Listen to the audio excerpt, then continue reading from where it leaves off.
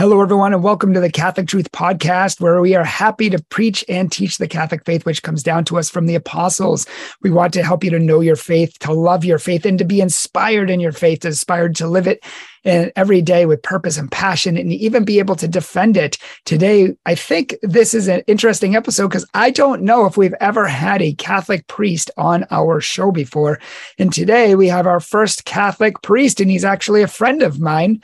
Funny enough, I met him many moons ago, and he's come back into my life recently. And his name is Father Chaldone, and he was actually adopted. He was given up by his mother. He was homeless. And not only did he find God and find love, he has also found his way to the Catholic priesthood, where he is changing many lives today. And he resides in Corpus Christi, Texas, changing countless lives. And we're so happy to have him here today. Thank you so much, Father, for joining us.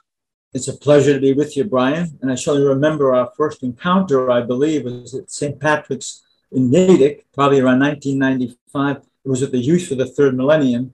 It was connected with the Regnum Christi movement. And we were going door to door through the neighborhood there around St. Patrick's and Natick, Mass. And with some powerful moments. I do remember that. So I think I'm not sure it was 1995, if you remember correctly.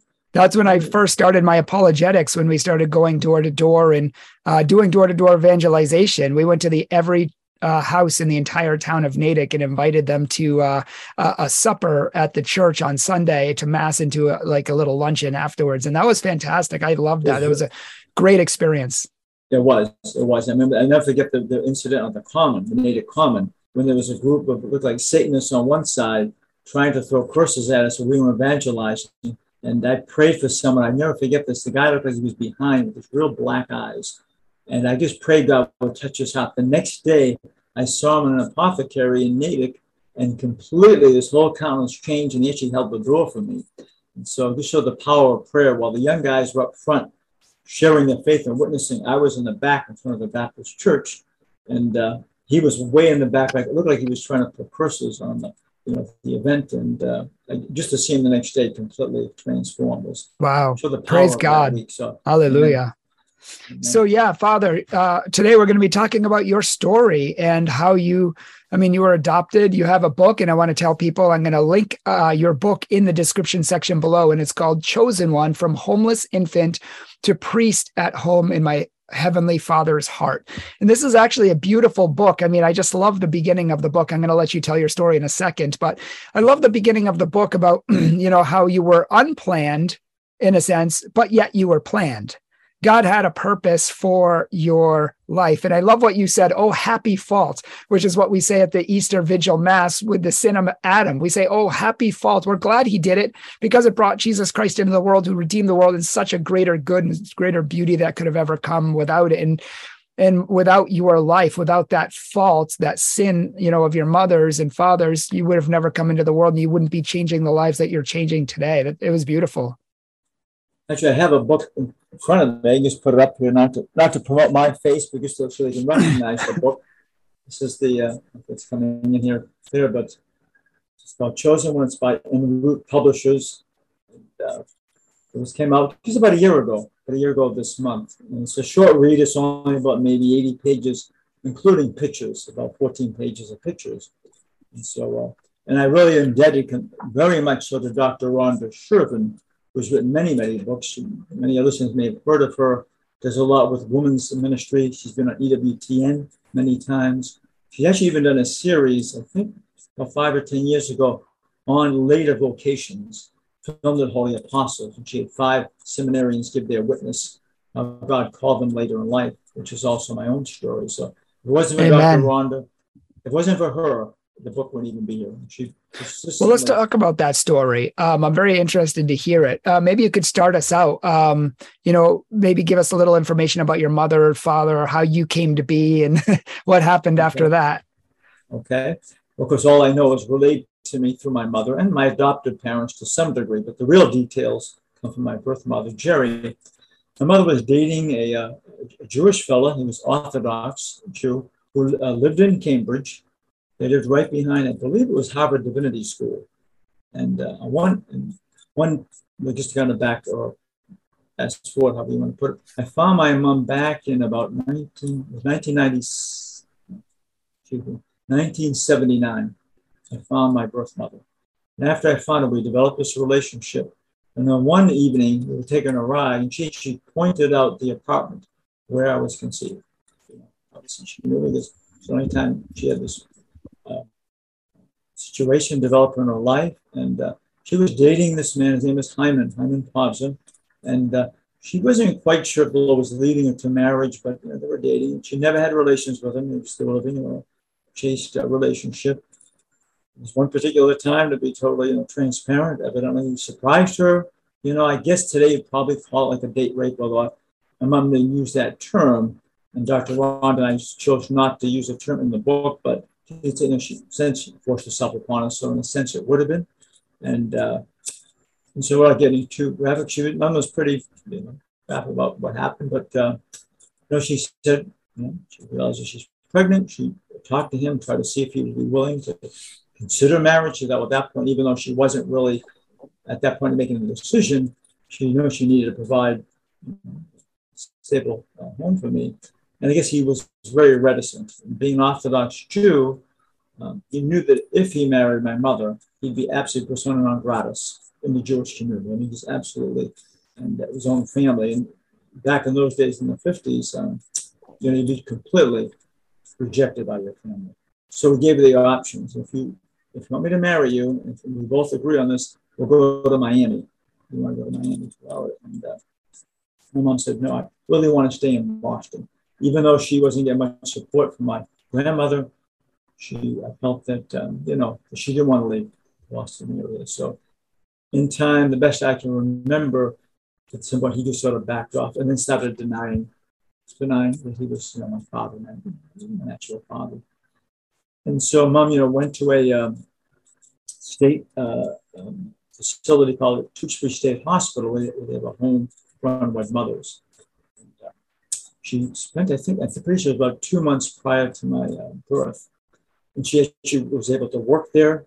I think they had a farm. They produced some of their own food. She worked in the farm. And then when she gave me birth, at that time, they wouldn't let the mothers bond with their child. I guess they were afraid both for the child and the mother to be too painful. And so I think outside of maybe holding me originally, after that, she wasn't allowed. Possibly she visited me. I don't know every detail, but they sort of were trying to kind of distance her from me, which looking back at today, they realized it wasn't a good thing. So for 2 months, I was in the state hospital. They were trying to get a formula for me so I could just thrive. And I was just not, she wouldn't say survive, not, being breastfed. And for whatever reason, I wasn't able to tolerate some of the supplements that were given me. So in any case, finally, after 2 months, they were able to stabilize me. And then I was sent to a foster home. I was in a foster home in Hyde Park, Massachusetts for 3 months. My mother was visiting me. And the last visits in November of 53, she could really tell, she could sense something wasn't right. I was in a back hallway, sort of dimly lit, seemed to be underweight, that she could tell. And then I think she inspected me, and I had rashes. So I wasn't being changed, probably wasn't being fed regularly. When she got close to the foster mother, she could smell alcohol on her breath. So she just said that. She saw a number of other children. So she put it together. Probably the woman was just trying to get money from the state, taking a lot of foster kids in. Obviously, there wasn't a lot of oversight by the state. And so therefore she said, that's it. I've got to place him for adoption. And so she contacted, the Catholic Charities and said, please, would you find a home for my son? And so probably would have been 2 weeks. My parents were able to adopt me on November 19th, 1953. So the anniversary is actually coming up shortly. It happened to be the day before my mother's birthday, my adopted mother's birthday. So how long did it take to adopt you? And can you tell us a little bit about your adoptive family? Okay, as I said, that my parents, I think, had put a request in back, probably said it was around June. Little do they know that I was born in June. So it probably took them about 5 months, in that process. But when my mom made the decision, she said it really went extremely quick. So everything must have been in place. My parents were just waiting. They were already approved. And so That's my understanding. And within, I think she said a couple of weeks, if I remember correctly, I was adopted. My adopted parents, okay, I used to live with them. Their name's Anthony, my dad, my mom's Helen. They grew up in Needham. My mother was born in Ohio. She moved to Newton, Massachusetts when she was 7 years old. My dad was born in Newton as well. And then he ended up moving into Needham. My dad worked for the Public Works. It's just funny what a small world this is. I hear you saying Newton and Needham, and I grew up 20 minutes from those towns, and if none of this had ever happened, I never would have met you. And I never would have gone on that, I probably wouldn't have had the same experience on that retreat. It's amazing how much one life can make a difference. The girl who changed my life, I've said this in another video, but the girl who changed my life and got me away from my heart of stone and anger and hatred and, aggressiveness and everything was adopted. And if her mother had not chosen life, and if her mother had not, given her away, and she was not brought up, and she didn't go to the school, and my life would have never been changed, who knows where I would be. I would not have this ministry. I would not be where.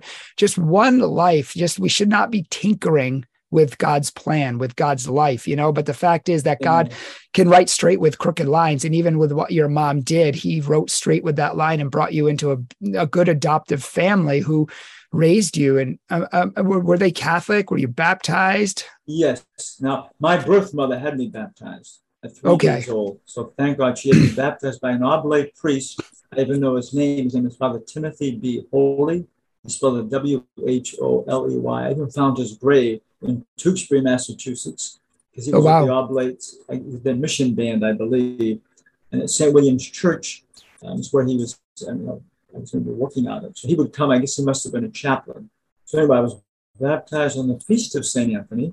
My middle name is Anthony. There's another God. You see God at work. My adopted parents had already chosen the name. If they were able to get a boy, they wanted Robert Anthony to be my name. My mother named me Keith Anthony. And she chose Keith, my birth mother, because she didn't want a name that she had 5 brothers. And she didn't want any name that she'd hear again because it would be too painful.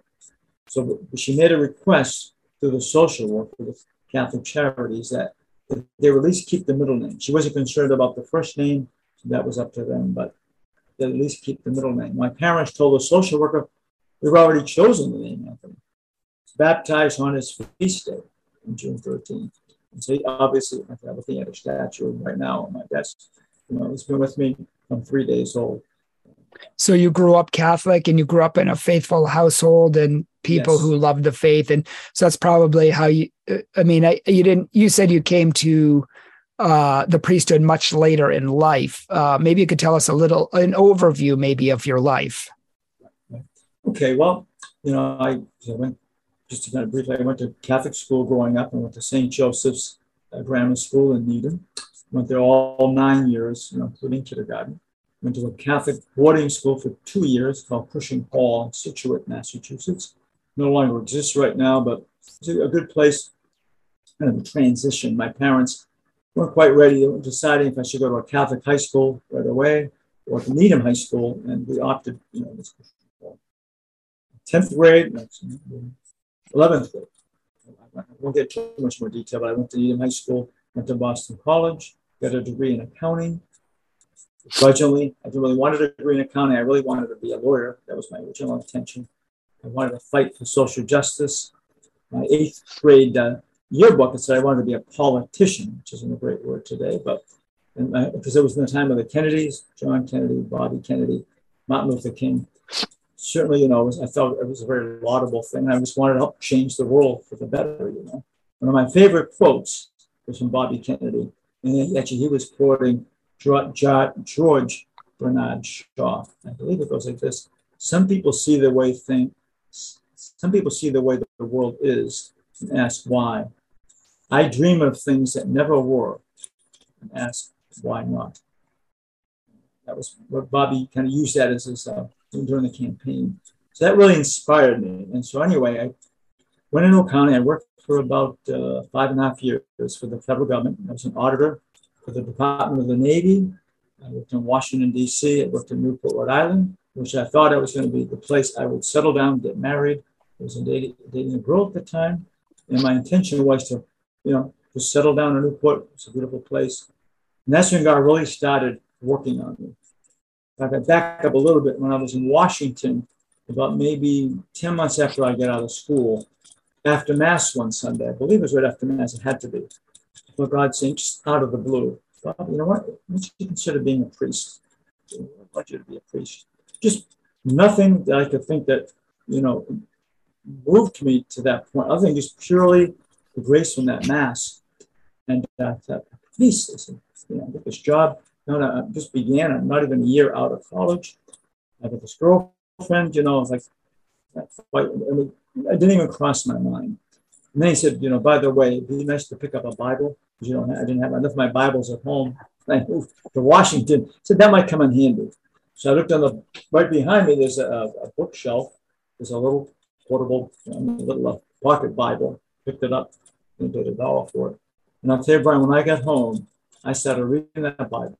Now, I'd studied at Boston College. I took like 3 or 4 years of theology and courses.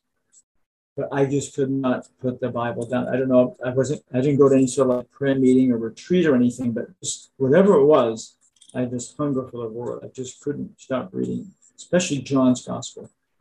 So that kind of started the seed. And then I wrestled. I remember going to confession in St. Anthony's Church in Falls Church, Virginia. That's where I went to Mass. St. Anthony coming up again. And it was the most precious blood fathers. And I said to the priest, I'm getting these thoughts about being a priest. And I've got this woman that I think that I may, be moving towards marriage. We weren't engaged yet. And I have this job that's, to be pretty secure. And overall, I like the job. I said, I don't know what to do with this. I think I use the term, I think maybe it's like a temptation. He said to me, well, you could always be a deacon. If you get a deacon, you could still get married, and get a job. And I remember asking him, I said, well, how old do I have to be a deacon? He said, you need to be 35. How old are you now? Just barely 23. And so I walked out thinking, oh, yeah, that sounds like a good compromise. Maybe God will buy this. And I got home and started thinking, God certainly knows the difference between a deacon. And why would he be telling me to be a deacon at 23 when I could be 35? So it really doesn't make any sense. So I started getting concerned, like, I don't think this is going to work. The compromise is going to work. And, but then I fought still for about 2 years. I mean, I would look into communities. I looked into Maryknoll. I went to the Archdiocese of Boston, talked to who eventually became Bishop Banks on the Feast of the Assumption of Our Lady. I remember that. And they were going to fast track me into St. John's Seminary. The vicar, I guess he was kind of like the accountant, Father Lynn, used to be in Wellesley at St. Paul's. He was an accountant background too. We just connected. He was kind of fast track me in. And I remember giving every reason I could why I shouldn't go to the seminary right now. And Father Banks looked at me, Bob, I'm not going to lock that door. We're not going to get a ball and chain to tie you into the seminary. So when you're ready, you come back and see me. I can see whether these are legitimate obstacles or not. I want you to take the time. So it took me about another 2 years. And I won't go through all of it. I eventually did apply to the Franciscans. Actually, let me, missing a really important topics in the book. Before that, I was really getting to the point where it was driving me crazy because I was back and forth. And it's one of the worst places to do, this ambiguity. I couldn't make up my mind. I didn't want to let Diane go. I didn't want to lose her. And so every time I moved close, I would back off again. And finally, my parents were really on me with the same problem. You've got to make up your mind. You'll express this, you get off the pot, and you got to make a decision. If you're not right, keep it. So I went in and said, okay, Lord, I'm going to put the fleece out. I'm going to ask her to marry me. If she refuses, it's obvious. I just, if she says yes, I was kind of like, this is like the fleece. And, and she said yes. And I said, well, and this is my question. I guess maybe it was just my imagination about this call of the priesthood. We were engaged for about 6 months, I think, roughly 7 months. And I kind of knew that, I'd say maybe 3 or 4 months into the engagement. At first, it was great, there's still some kind of uncertainty. And I started feeling a little bit like whether it was cold feet or just real apprehension. Wonder, am I really hearing from the Lord? Did I really pray through this? And because I'm really concerned, I've already made this proposal. The families are involved, and I can't change my mind now. I need to go forward. and it get more and more of a lack of peace. And I was, going to a priest for direction and trying to, listen more intently. Eventually came a point that I just knew until there was more resolution that I had to make some decisions. So Di and I talked quite a bit. I said, let's at least postpone the tentative date that we had. We hadn't put any money down, but we had a date like in May. I said, I think we better really, make a decision here. I didn't want to break the engagement. It certainly was not something I wanted to do. I mean, it was up to her. She could have said, hey, you're going to continue this summer. She didn't. She was extremely patient. So we did that. We just kind of, postponed. And about 2 or 3 months after that, I met someone at work who happened to be friends of the Capuchin community in Milton. And he said, why don't you just go talk to them? Just, to see what's going on. Maybe God hasn't let go of this call. So I eventually did. I went to see them. We had a conversation. And 2 or 3 weeks after, I made a decision to kind of go ahead and apply. But before I even did that, Diane and I did talk. I said, Diane, I think right now, I may be real selfish. I want to break this engagement, but I'm just going to see if there's any possibility. She was just extremely patient. I think most women just said, okay, let's just terminate the engagement. But we didn't. And as it turns out, the community did not accept me at that point. They said, you need to wait. Actually, it was Father Benedict Rochelle, many people know. He was the, not in charge of vocations, but he was a psychologist for the Capuchins. He said, I want you to wait a good year, Bob, maybe 2. I said, you have this woman that you're almost ready to get married. You need at least a year or 2 to continue this discernment. Whatever happens with her, it's up between the 2 of you. But and of course, I'm ready to let her go. Obviously, he knew there's no way we can move forward. So we just continued. In our friendship, slowly but surely, as time went on, so it's the fast track. About a year or so later, Diane and I were praying the rosary. We've probably been to this place. It's the Rosary Shrine in Holliston, Massachusetts, run by the Severian Father. We finished the rosary, the big outdoor rosary. As we get to the cross and we're finishing the last prayers, Diane just slowly is taking the ring off her finger. I can see what's going on. She's slowly handing it back to me. Saying, Bob, I have to set you free. God is telling me, He is calling you to the priesthood, and I need to let go. So He says, don't take all the blame, I didn't want to let go of you, but now I know He's telling me. So she's officially. So, I think we were both, I'm sure, were in tears at that point. But we kept the friendship. We kept our friendship up, still. And to this day, we're still really good friends. She did get married about maybe 6-7 years ago. She married someone from Holliston, actually. Think about that now, the connection. And she even made that connection. He was from Holliston, where the shrine was. And I just saw her this summer. We actually saw each other at St. Bartholomew's Church a couple of times. So we're still really good friends, communicate. And so you actually got to meet Father Benedict Rochelle, and yes, which is great. And what a great spiritual man he was. And he could see that you were conflicted, and you kind of knew God wanted you to be a priest, but you really, emotionally didn't necessarily want to be at the time, or, you kind of wrestled with it. And, and so God kind of spoke through her and kind of said, no, This is the real thing. This is what I want from you. I don't want to let go of her. I really didn't think I could live without a woman in my life. That was really nice. And I wanted children. Had all of the good desires for marriage. And yet, at the same time, it wasn't like completely, when I made that decision to propose, it was more like I said, almost like a fleece thing. And I did want to marry her, but it wasn't like I really listened clearly to the Lord saying, yes, this is the thing to do. And this is interesting because, just because somebody gets a call, or just because somebody feels that they're called, doesn't mean they necessarily are. As one wise priest told me, sometimes God just wants you to come closer to Him, and that's His way to draw you closer. And so I know for me, I never really had a true call, but I always felt I did because my mom wanted me to become a priest, and she used to guilt me into it and try to get me every way, shape, and form to become a priest. And I just said, and almost used it like God as a weapon. Like, if I didn't become a priest, God's not going to love me. And, I'm not going to be good enough. I'm not going to be holy, and I'm not going to do any of this. And so, I always, similar to you, I was dating who is now my wife, and I still had this voice in the back of my head, but what if? And so kind of like you, it's like I I need to fully wrestle with this so I know either way. And I went on a discernment retreat that weekend. And while I was engaged to her, I was like, what God's most important. If I need to give her up, I need to give her up. And I went on a discernment weekend just to make sure. And as soon as I got there, I got sick, like out of the blue, so sick. I couldn't even walk. I couldn't get out of bed. I can't remember if I was throwing up, but I was in bed for 2 straight days. And the guy came in on Sunday morning, all like annoyed and like sassy. And he's like, are you going to join us sometime this weekend?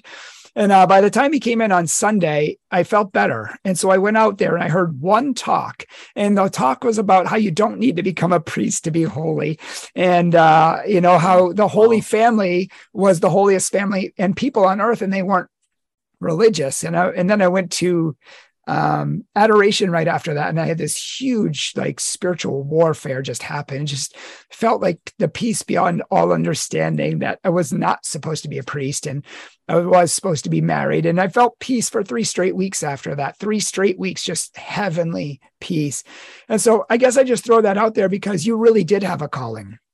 God really did want you, and he held it and he put it on your heart. And the more and even through difficulties, you couldn't let it go. Like you knew it was there somewhere in the back of your mind. And, if it's not a calling, it's easy to let go. But I feel like it was really a calling in your life, which is why you're like, you know what, I need to actually give some prayer and thought and, time to God and see what he really wants. One thing, Brian, I forgot to mention, it is in the book, that my mother, when I found her, was probably 2 months after I found her. And just to back up those first few months, this was April of 79. Diane and I were still, it was right around the time we would have been getting married, like within a few months. We'd already postponed the date. So that's when we were still really close, together. And so I brought her a few times. And 2 things happened. One, I think Mom had Diane was helping her with the dishes. And she was putting something on the shelf. Mom had this like small, maybe this big image of the Last Supper. It's beautiful. I think it was china or something on the shelf. And I was talking to her, put a plate up there, hit it, boom, tumbled down and broke. So on the way home, now my mom was I did see how gracious she was. I didn't know that well. Just put her at ease. Don't worry about a thing. That's just a dish. I just rooted on my mother all that much more, the way she put Diane at ease. But on the way home to Needham, which my mom was in Somerville, Diane said to me, I better get out of the way. That's a sign. Am I getting in the way of you going to the priesthood? Because look at this, I just broke the Last Supper. So I said, she goes, I don't want to get in the way. And I said, Diane, don't read too much into it. I'm still like, let her go. But then I don't know if I got the sequence right, but it must have been after that. I was talking to my mother, maybe another visit with her alone. I said, Bob, I was going to say this to you, but I know you are conflicted. And I know that you postponed your weddings. At this point, we're still engaged officially when I found her. He said that I had consecrated you to God when I knew I couldn't keep you. Once I was born, I don't know the exact stage where I was in the foster home or what, but already adopted. But she said to God, I'm not able to keep this child, but I give him to you. It was at St. Joseph's Church in the West End of Boston, right next to Regina Cayley, with a retired priest of Boston, right behind Mass General. And I used to go to Mass there on lunch hour while I worked for HEW. During the time I was searching for my mother. Then she tells me that was her home parish. One of the buildings right next to where I worked was where her home was, in the Hurley building, I believe. And then she tells me, I said to God, it'd be great if you'd let this child become a priest. So I offer him to you. And she thinks it was either the statue of St. Anthony or St. Francis or St. Joseph. And before this, she said, God, I give this child to you, and it'd be great if you let him become a priest. So she told me that, and she said, I wouldn't be telling you this, Bob. I can see you seem to be really struggling with this decision with Diane. She's a lovely girl and everything, but I have to tell you that now. So then I said, all the pieces of the puzzle. Well, that explains it. So God takes a decision a mother makes like that, an offering a mother makes is so powerful, or a father. God takes it real seriously. And granted, he respects our free will, but obviously a seed was planted probably right at that time. And again, God's sovereign, infinite, listen, he'd already called me from before I was even born. Right? He calls us from the moment of conception, before that even. So, but he used these events, my mother's, offering, all the different events in my life to bring me to this point. So I just want to share to anyone that's considering a vocation, at least to be open. As Brian just shared, the times we think we're called, it may just simply be God's calling us to himself, as Brian said. I totally agree with that. That's the most important thing, this relationship we have with our Father, with Jesus and the Holy Spirit, our Blessed Mother and the saints. But don't to rule out, I just want to emphasize, not to rule out the possibility, no matter what your background is, no matter what challenges you faced, no matter how weak or broken you think you are, sinful you think you are, God can still be calling you, and even more so will be calling you when you look at the lives of the saints. Yes. From St. Paul to St. Augustine, all the way down the line. I mean, every saint has their story. Anyway, I'll go into all the different saints. So I just want to, no matter what challenge you may face academically, spiritually, emotionally, if God's calling, he'll take care of everything. All he wants is, yes, Father, I'll say yes. God bless the Mother. I don't know the details. How can I do this? It's impossible. Everything we are and do as a priest is absolutely beyond us. Purely the grace of God. Celebrating. And have you enjoyed the priesthood? Like, do you like being a priest now? Are you glad God called you? Absolutely. Absolutely. And I can see I wasn't really made for anything else that would have made me, give me the fulfillment that I've had to be able to help people, especially in moments that no one else would have that privilege to be with them. Whether it's when a child's born and you're baptizing, whether it's end of life with a family that is about to lose someone, quote unquote, people sick in the hospital coming for counseling, the joyous moments with children, first communions, and things that go on in families. You have this privilege to be with people, sometimes of the most precious, significant moments in their lives. And to celebrate Mass every day, And I'm going to say, like anything we do in life, can get habitual. But I cannot live without Mass every day. If I miss Mass one day, probably in the last few years, the schedule was so crazy, and I lost track of the time, and almost like midnight. And I did feel the Lord saying, no, I'm giving you a pass. And I looked at that. It was very difficult for me to go there without having celebrated Mass. And so it's one of the things I'm always encouraging people really to get to Mass every day, if it's at all possible. Amen. But as a priest, it was such a privilege. As long as you have a Mass kit, no matter where I am, where I'm at, I can have Mass. It's very interesting. I find it very interesting that your mom chose to give you life, even though people counseled her maybe to the opposite, but she chose to give you life. Now, in turn, you are giving other people life through the sacraments, through confession, through bringing them closer to God and helping them to have a relationship with God. Now, imagine if your mom did not have you, and you could never have heard those confessions. You never could have helped those people, counseled those people, been, where only you could have been, where those people needed someone at that moment, and now you may have changed their lives, and they're in turn going to change other people's lives, who are in turn going to change other people's lives. And it's all because one woman made a choice for life, and that life is now changing other lives. So it's like a ripple effect. So, exactly. Yeah. I have a bumper sticker, Brian, that actually came to me. I was at the Portsmouth Abbey down in Rhode Island on a retreat. I was walking the grounds, and it just came to me, what kind of a bumper sticker could I have? A good pro-life bumper sticker. It came to me, adoption, a choice we can all live with. As a matter of fact, about maybe 5 years ago, I found one that was much more professionally done up in Vermont, almost exactly. So I have that one in my car now. First one, I had a friend in Rhode Island design it. But when you think about it, it's a choice. The child can live. Adoptive parents have a child that they can bring in their family. All the siblings you have, all the people that touch your life, and then so many people that are affected by that one person's life, like we said. And just by that simple choice. So I always really emphasize adoption. Because yes, many times there is a crisis pregnancy. As in my mother's case, the mother's not able to keep the child, as much as she may want to. So I'm always saying, okay, there is an alternative.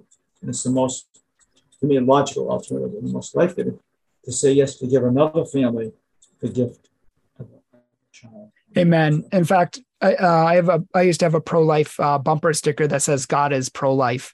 And We developed a shirt here at Catholic Truth, which I think you can see here. I blew it up extra big, but it says on the t-shirt, God is pro-life. Before I formed you in the womb, I knew you. And that comes from Jeremiah 1:5.